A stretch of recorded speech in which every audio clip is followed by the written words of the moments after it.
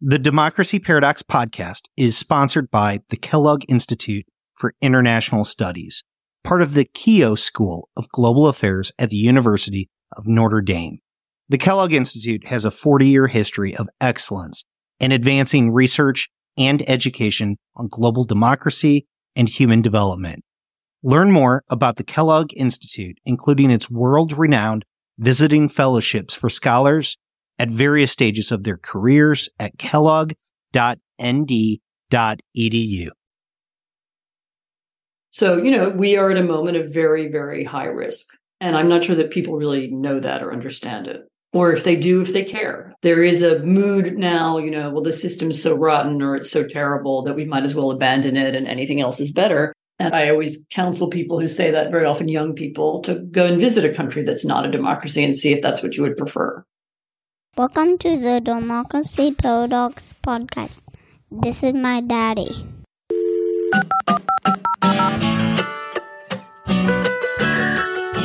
My name is Justin Kempf, and I am your host as we explore the Democracy Paradox. In the past, people had clear names for the threats to human liberty. The Founding Fathers fought against monarchy. World War II was fought against Nazism. The Cold War era was opposed to communism. But these days, we know that the old names no longer fit. Still, we haven't decided on a new one. If you listen to this podcast, though, you've probably heard a few attempts to describe contemporary autocrats, from spin dictators to populists to 4P autocrats to kleptocrats. Recently, Anne Applebaum gave them a new name when she gave the annual Seymour Martin Lipset lecture. She calls them Autocracy, Inc. Autocracy, Inc. recognizes how today's autocrats have significant differences. In fact, many people will find it natural to believe that today's autocrats have nothing in common at all. But too often, we do see them working together, whether it involves Iran supplying drones to Russia or Russia investing in Venezuelan oil. So Anne thinks Autocracy, Inc. helps us understand their common interests and why they cooperate to challenge democracy and human rights throughout the world. Now, Anne Applebaum really doesn't need an introduction. She is a staff writer at The Atlantic and a Pulitzer Prize-winning historian. Some of her books include Gulag: A History, Red Famine, Stalin's War in Ukraine, and most recently, Twilight of Democracy, The Seductive Lure of Authoritarianism. Our conversation explores the motivations for Autocracy, Inc. and how the West should respond. We also touch on the themes of her last book, such as why some people find authoritarianism attractive. She also shares some of her thoughts on the state of democracy in Poland as they approach new elections in October. If you enjoy this podcast, please consider becoming a monthly donor on Patreon or a premium subscriber on Apple Podcasts. It doesn't need to be a big commitment. For just $5 per month, you can access a growing catalog of bonus episodes and listen to new episodes early and ad-free. The most recent bonus episode features Scott Manwaring in a conversation about the legacy of legendary political scientist Juan Linz. There's a link in the show notes to connect on Patreon. You can also provide a one-time donation on the Democracy Paradox website. Like always, feel free to send questions or comments to me at jkempf@democracyparadox.com. But for now, this is my conversation with Anne Applebaum. Anne Applebaum, welcome to the Democracy Paradox. Delighted to be here. Thank you. Well, Anne, I loved your speech, Autocracy Incorporated, but I've noticed that you've used that phrase, that term, a few times before. In fact, the first time I remember seeing it was in your article, The Autocrats Are Winning, where you write, unlike military or political alliances from other times and places, the members of this group don't operate like a bloc, but rather like an agglomeration of companies. Call it Autocracy Incorporated. I'd like to kind of delve into this idea of Autocracy Incorporated. Why do you describe autocracies as an agglomeration of companies? And how is it different today than maybe past incarnations? So first of all, thanks. Yes, you're right. I've used it a couple of times, and it's perhaps the title of my next book, if I ever have time to write it. I've been very distracted by the war in Ukraine. I was really looking for a metaphor that describes the relationships between countries like Russia, China, Iran, Venezuela, and Belarus, because these are not traditional ideological alliances. So these are not countries that have anything in common. Nationalist Russia and theocratic Iran and Maoist China and Bolivarian Venezuela and, collective farm boss Belarus, they don't share common texts. They don't share common ideas of what is a good society. They don't have a common foreign policy. They have a, very, very different sense of the world. They do have one common interest, which is all of them have the same political domestic interest, which is in crushing or restraining their own democratic opposition. And that is one of the ways in which they now cooperate internationally. They have a common interest in crushing democracy activism wherever it appears. They dislike the language of democracy. They dislike the language of human rights. They push back against it in the UN. And they even seem willing to help one another crush their respective movements. And so you saw the Russian, very open interference in Belarus in 2020, when the Belarusian opposition looked very close to winning and the Russians sent in reinforcements, not just, I should say, police reinforcements, but also Russian journalists to run Belarusian state media and do the propaganda differently. I should also say the thing that makes them like companies is that their relationships are very transactional. So they also don't have historic friendships based on some kind of deep, long sense of, what is the historic relationship between Iran and Venezuela? None. They're not necessarily traditional allies or regional allies either.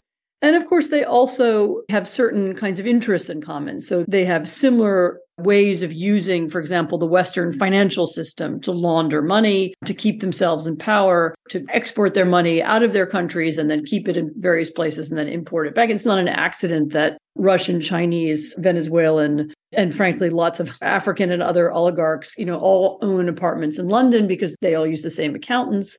They use the same banks and the same techniques. There are a lot of things and tactics that they share, even if they don't share an ideology. And so that seemed to me less like a kind of Cold War style alliance and more like something different. And I came up with Autocracy Inc. because it seemed like the best description of that. I think part of the reason why it makes sense, it kind of rings true for myself, is because of the way that they interact with the West. You've already described how they use Western financial institutions, but it's almost as if the West wants to do business with them, and because of this is really enabling them, encouraging them. In that same article, you also write, how have modern autocrats achieved such impunity? In part by persuading so many other people in so many other countries to play along. So why do democracies enable autocrats? So there's a history to that. And the history is that a perfectly logical, I should say, from that point of view at the time, theory of how we would relate to the autocratic world that emerges in the early 1990s is that through trade and through contacts and through extensive diplomatic relations, but actually especially through trade, we would have an impact on that world. Some of it was classic, if we buy and sell things from them, then we won't go to war with them. And some of it went a little bit farther than that. There was an idea that building pipelines between Germany and Russia would eventually lead to positive political change in Russia. There was an idea that American trade with China would, if not make China a democracy, then at least make it a more open society. And in fact, actually, it did. Trade and capitalism did make China a more open society. It just didn't make it friendlier towards us. And in particular, the changes there in the last few years have made that even more difficult. But the idea that U.S. companies or European companies could happily trade with the autocratic world and that in the course of doing so, they would not only make money, but eventually would open up those societies was very widespread and accepted. I've just been doing some research on it. And it really only began to become clear in the last few years that that was wrong. And that, in fact, trade with China empowered the Chinese state, partly through the fact that many of the companies we were trading with were in effect state companies, or they were controlled by the state. Even more so in Russia, where all of the large natural resources companies are either directly state-owned or they're owned by oligarchs who are somehow, owe their fortunes to the state. And so, in effect, we were trading with the Russian government when we're trading with Russian companies. And so the private companies that we were working with weren't really private companies. So, and most people of my generation, we remember those conversations about how trade was going to change autocratic nations. What I found remarkable in your lecture and in many of your other writings was that you bring up the fact that nobody really thought about how interactions with autocracies would change democracies, would affect the free world. So, in hindsight now, what we know now, how has that engagement with autocracies affected countries like ours? I think in the first instance, it had the effect of making the business class, to begin with, much more cynical. All the people who were doing clandestine, or not even clandestine, legal but dodgy deals, with the Russians in particular in the 2000s. Some of that rubbed off. Actually, the most famous example, this is Donald Trump. One of his children has said that much of the investment into their properties, the purchasing of properties, which of course could be done anonymously in most countries. Anonymous companies could buy apartments in luxury buildings. And one of the Trump children has said that, most of that business came from Russians. And so the knowledge that people were stealing money and buying properties in your building and doing so somehow legally or quasi-legally, I think had a corrupting effect on the American property market, certainly on the London property market, probably on the property market in the south of France and a few other places. And I think the same thing can be said of banks and bankers. As it became clear that the really big money that was sloshing around, was Russian or Chinese or even sort of Malaysian or Angolan, and it was coming from people who had gotten it semi-legally or even illegally, I think that created a lot of cynicism in the financial markets, and eventually that seeped into politics. And I think the experience of constant interaction, again, between the business community and those places had the effect of making them more cynical about our own legal system.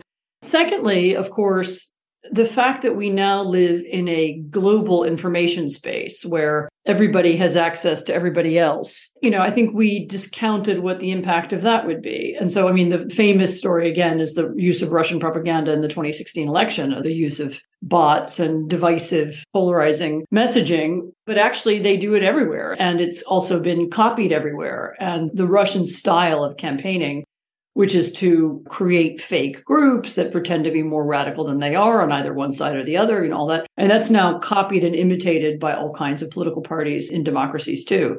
That way of thinking and campaigning, this kind of cynicism about democracy and the cynicism about the ease of manipulation, I think had an impact on us as well. You could go down a number of roads. Surveillance technology. Israel's not usually classed as a classic Western democracy, but it is actually Israeli technology that autocrats and actually some illiberal Democrats around the world are putting onto people's cell phones. This is the famous Pegasus software. There was a scandal about it in Poland where the government put it on the phones of the opposition. And, it's been used in Mexico. It's been used in Greece. It's been used in lots of other places. And this is a kind of spyware that was originally supposedly created to defeat terrorists. And maybe it does do that. But it turns out that you can also use it to spy on your political opponents. And so the range of surveillance technology that's now available. Of course, the Chinese make and manufacture their own surveillance technology, but they also sell it. We know that they sell it to places like Zimbabwe. How much of it they sell in the democratic world, we might not know yet, but we might soon discover that there's more than we think. So just to kind of steer the conversation back to the idea of kleptocracies and kleptocrats, do you feel like the amount of money that's coming from corrupted leaders or it's really stolen from some of these autocratic nations, people, do you feel like that amount of money is actually large enough to actually reshape different parts of our own economy? I don't know if it's the entire economy, but it feels like possibly certain sectors really depend on that influx of cash on a regular basis. How do you think about that?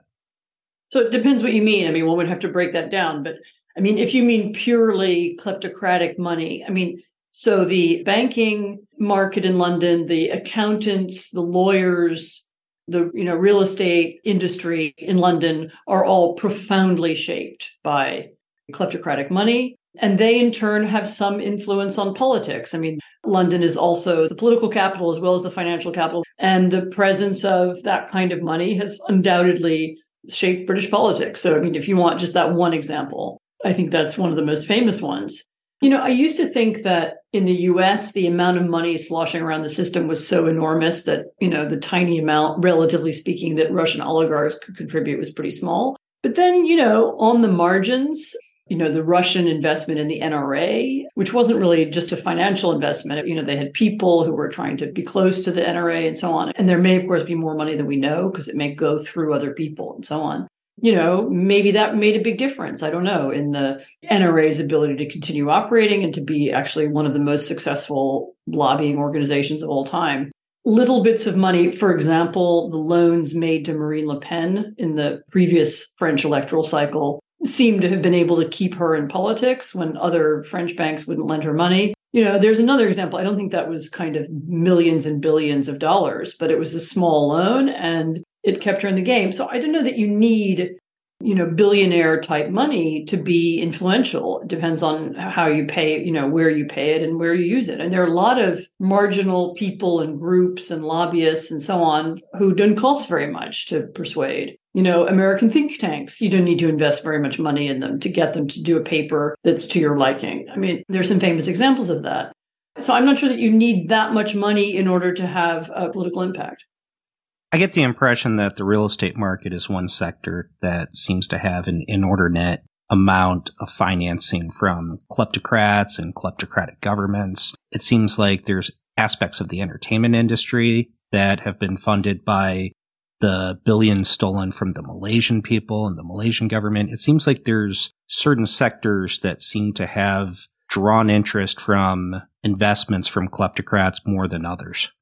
Yeah, I know that's definitely true. I mean, mom and pop grocery stores are not evidence of kleptocracy, but you can pinpoint particularly, the entertainment industry is really interesting. In the case of Hollywood, it turns out to be very important to sell particularly big kind of blockbuster movies, to sell them in China. And that's shaped a little bit the way that Hollywood makes movies. So all those action movies with not very much dialogue, I mean, those are aimed at international markets, especially the Chinese market, which is, of course, the biggest. And it turns out that the Chinese mind very much if they're the villains in these movies. And so, but he makes movies with Chinese villains, and that's why. The subject matter is chosen with Chinese tastes and the Chinese government influence in mind. Nobody wants to be boycotted by China. And the same is true of one or two important sports. I mean, the famous one is the NBA example, which I think is in my original Atlantic cover story article that you were quoting before, where, NBA official made a positive comment about Hong Kong and, the Chinese government responded. This is about the Hong Kong democracy movement. And the Chinese government responded by, banning some NBA games, and he had to apologize. So, the amount of money that the NBA can make apparently from Chinese television and from Chinese franchises is enough to mean that the NBA censors itself when it talks about China. And so, again, that doesn't mean that every academic in America is silenced by Chinese pressure, or that journalists are, or that government officials are, but the sporting institutions, Hollywood, I would guess some pop stars are affected by Chinese influence when they think about how they're going to sell themselves and what kind of language to use. So is it possible to trade with autocracies and kleptocracies without enabling them?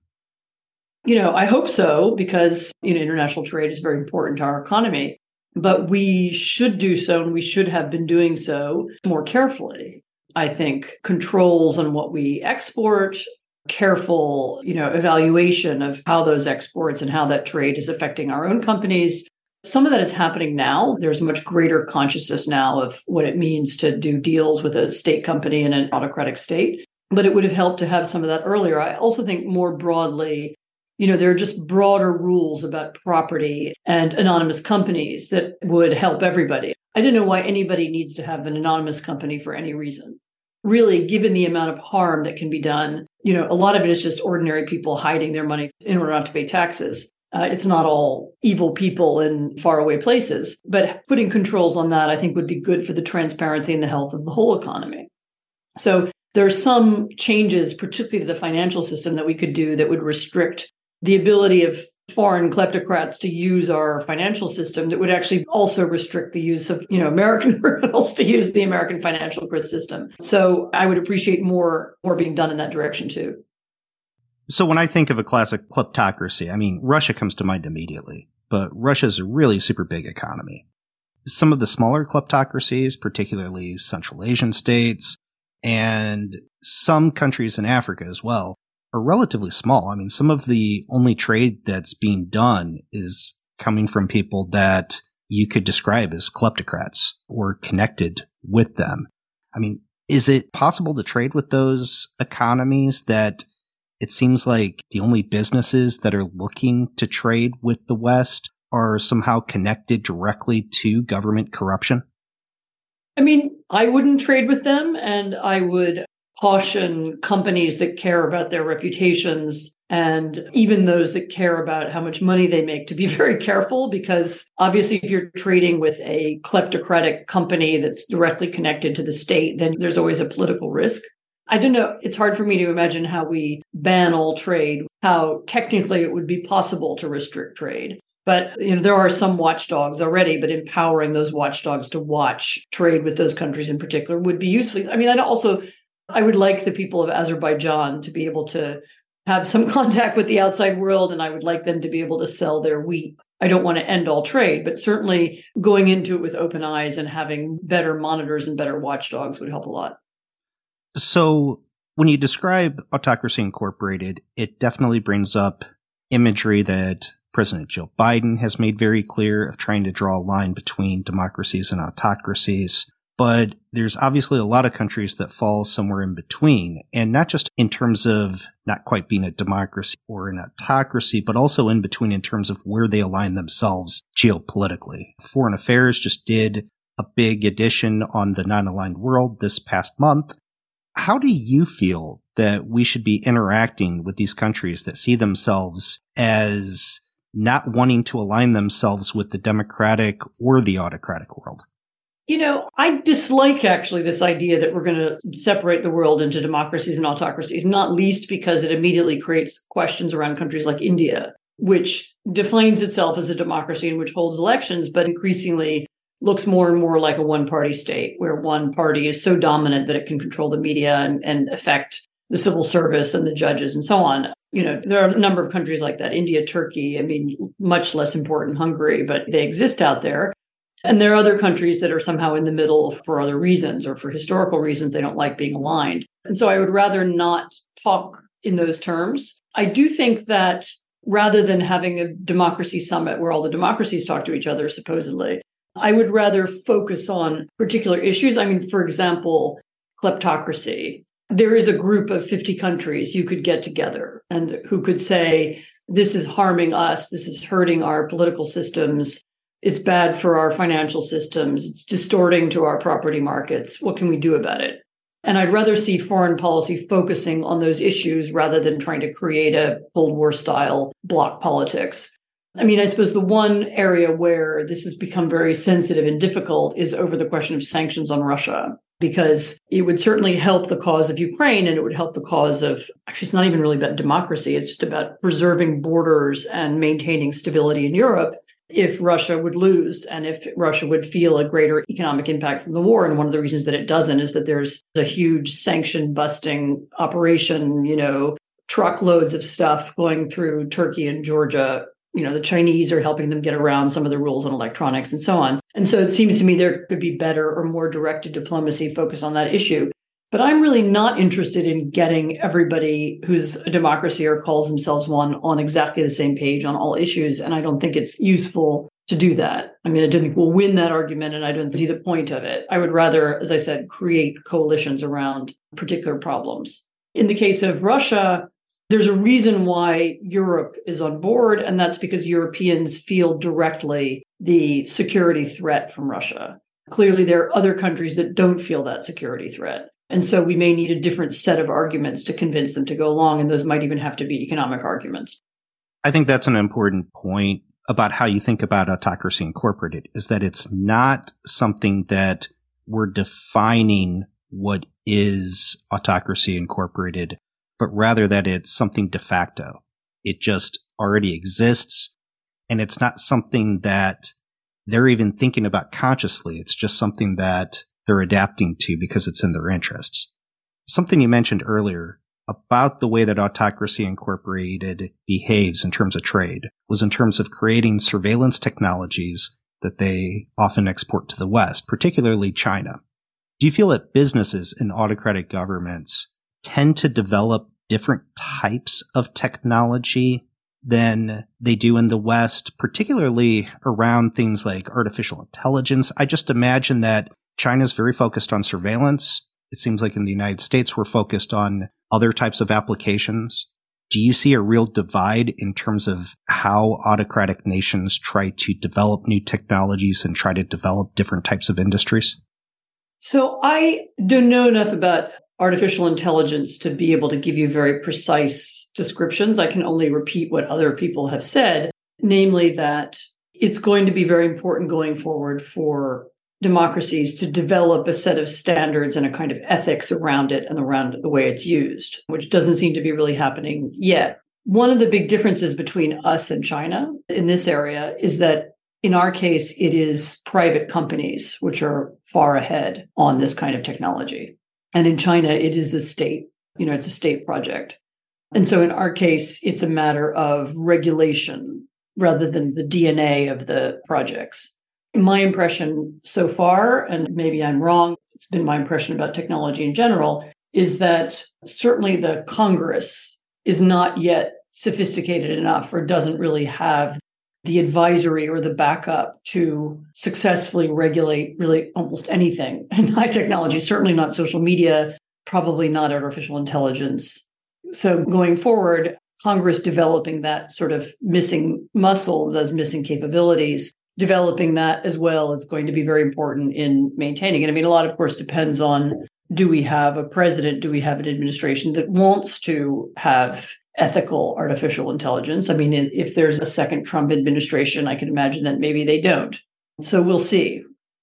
So we're obviously talking about autocracies in terms of the way that they work together. But your past book actually talked about the way that authoritarianism, the ideas of autocracies, actually appeal to many people in democracies. The subtitle of your book, Twilight of Democracy, is The Seductive Lure of Authoritarianism.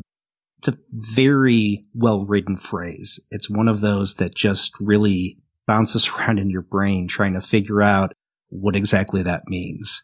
Why don't I give you a chance to just kind of explain to us why authoritarianism appeals to people in democracies and what exactly that seductive lure is? So there is a class of people, and I'd say it's roughly a third of most countries, who are bothered by the cacophony of contradictory voices, who don't like rapid change, who are uncomfortable with whether it's social or demographic or economic or informational transformation, and who dislike the openness and need to rapidly readjust that you find in the modern world. And sometimes there is a mostly economic component to this. I mean, people who've lost their jobs because of the rapid change. Sometimes there's a social component. People don't like the way social mores have changed in the last couple of decades. Sometimes people are just overwhelmed by the amount of information they receive on their phones and on their television sets. And for those people, the appeal of a single party, a single answer, or a single leader, homogeneity, unity, a return to some real or imagined previous era when everything was simpler and things were much more predictable. For some people, that's a very powerful feeling. I mean, I think the historian and writer Timothy Snyder, I was recently at an event where he was talking about the significance of predictability versus unpredictability, that, autocracy often seeks to create predictability, with, of course, the exception of the dictator himself, who gets to be unpredictable. But a lot of people like and prefer predictability. They like and prefer people to be unified. And there is a kind of autocratic language that appeals to those people. And so the idea that automatically everyone wants to be open and everyone wants to be outward looking and everyone wants to be constantly in touch with all different kinds of things and people and opportunities is wrong. And then just as I said, there are particular types of politicians and political leaders and their propagandists who understand this and who seek to appeal to those people who are bothered by modernity. And that's a bigger problem than we usually like to think. So most people who write for newspapers or who take part in American politics have had for a long time this kind of fundamental assumption that democracy is automatic and everybody agrees about it and everybody wants it to go the same way, and that the sort of mainstream story that we've told ourselves about democracy opening up over the past century and having been something confined to, white male landowners, how it spread eventually to include a much broader definition of who is American and who gets to vote. We assume that's a positive story, but not everybody does. And the backlash against that has taken the form of a kind of autocratic backlash. I'm not just talking about the United States. I could talk about Poland, or I could talk about France, or I could talk about Germany and lots of other countries where you find a percentage of people who want to hear something very different from that. And it's also important to remember that throughout human history, most of the time, most people have lived in autocracies. I mean, they were monarchies or they were dictatorships or they were something else. Democracy is very rare.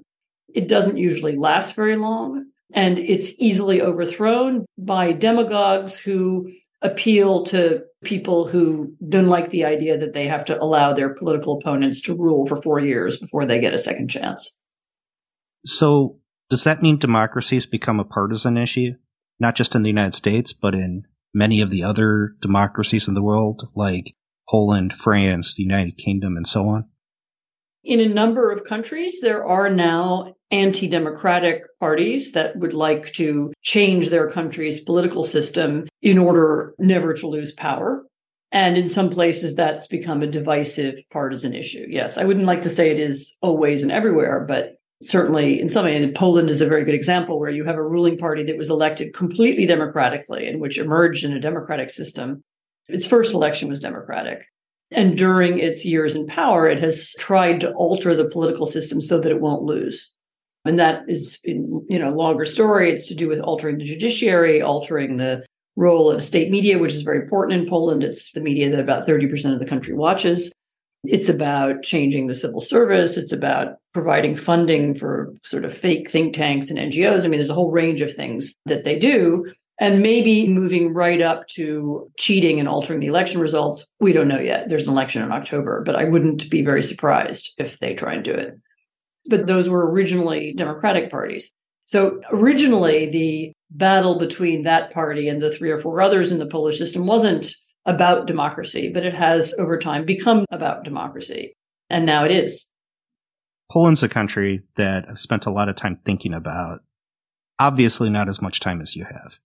But the reason why is because it's connected a lot of times to Hungary. We really kind of compare those two countries because they're the two countries that were highly democratic in Eastern Europe that we've seen some significant backsliding in the recent years. And oftentimes Poland has even referenced Hungary as an influence.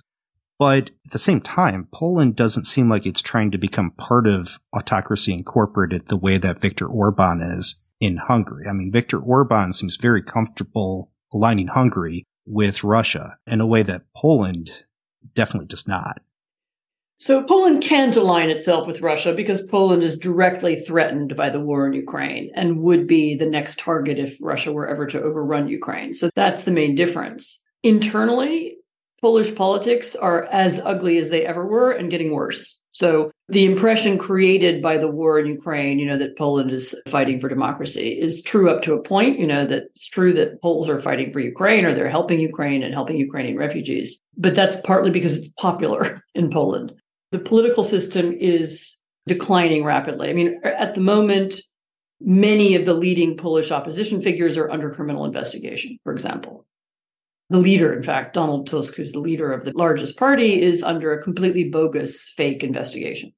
So it's true that while they're not seeking to join Russia, that doesn't mean that they've created a milder system at home. And I also wonder, in a different circumstance, if Russia hadn't invaded Ukraine, I wonder what their policy towards Russia would be. But anyway, that's just speculation. So you've already made clear that the government in Poland hasn't really changed its policies because of the war in Ukraine. Internally. Yes. Have the Polish people started to think differently about politics because of the war in Ukraine? Because of the war in Ukraine, people are more afraid, and fear often makes people prefer autocrats. So it remains to be seen. I mean, we're a few months away still from the election, but these things don't work the way you imagine they work. I mean, emotionally, people are more frightened. They're more anxious. They may prefer some system that they know to some political change. But I don't know. Right now, if the elections were held tomorrow, right now, the opposition would win. But as I said, we're still some months away. You're talking a lot in hypotheticals. I mean, in reading your books and hearing you talk, I mean, I get the sense that you've got a very personal connection to Poland. You've got a sense of what... Yeah, of course. I've written about it. Yes. Yeah. I mean, you've got a sense of what people kind of feel there. I mean, do you think that the opposition is likely to win, or do you think that the Law and Justice Party is likely to win in the next election in October? What's your gut say? I don't know. I mean, I know that the Law and Justice, the ruling party, will cheat in the sense that they are, and they already are. I know they will use the arms of the state in order to convince people to vote for them or not to vote for the opposition. They're already doing that. I wouldn't exclude some last minute game that, I don't know, locking up leaders or some such thing from possibility. And people are talking about that now openly in Poland. My sense is as if there were a genuinely free election that the opposition would win, but, we'll see. So, Anne, we've obviously been talking about the idea of Autocracy Incorporated, but I do want to refer back to your most recent book, which was called Twilight of Democracy once again, because the title, just like the subtitle, is very fascinating. It makes it sound as if democracy is in its twilight, that it's about to be extinguished. We're about to go into a period of even greater darkness. Do you really think that democracy is in its twilight, or do you feel a greater sense of hope than that title would give me the impression of? Yes, I ended the book with a greater sense of hope than the title would. The title was, by the way, very hard to come up with. I wouldn't make too much of the title. It was a hard book to name. So that was what the publishers wanted in the end. There were other possibilities. I mean, I could have done Twilight of Democracy ? And thrown some ambiguity into it. But I mean, I think we are certainly at risk of that. I mean, I think a second Trump presidency would be so disruptive and would create so many ripple effects of violence in different ways that I wonder whether American democracy would really survive. For example, I can imagine democracy coming to an end in Poland. I wouldn't have said that 5 years ago even. So, we are at a moment of very, very high risk. And I'm not sure that people really know that or understand it.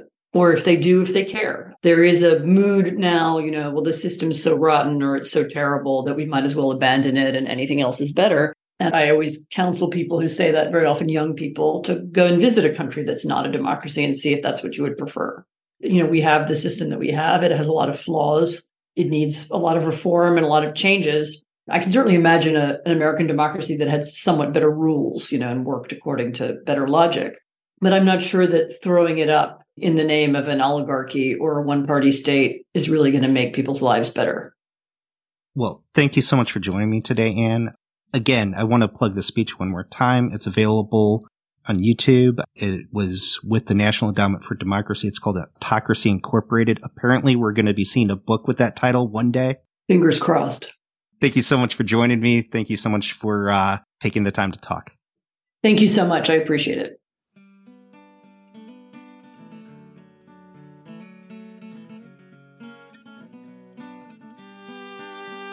If you are listening to the show, please leave a review. It really does help shows like mine stand out. Also, please share the show with colleagues and friends, because word of mouth goes a very long way. Facebook and Twitter are great, but really just talk about it. There's a full transcript at www.democracyparadox.com. Thank you for listening.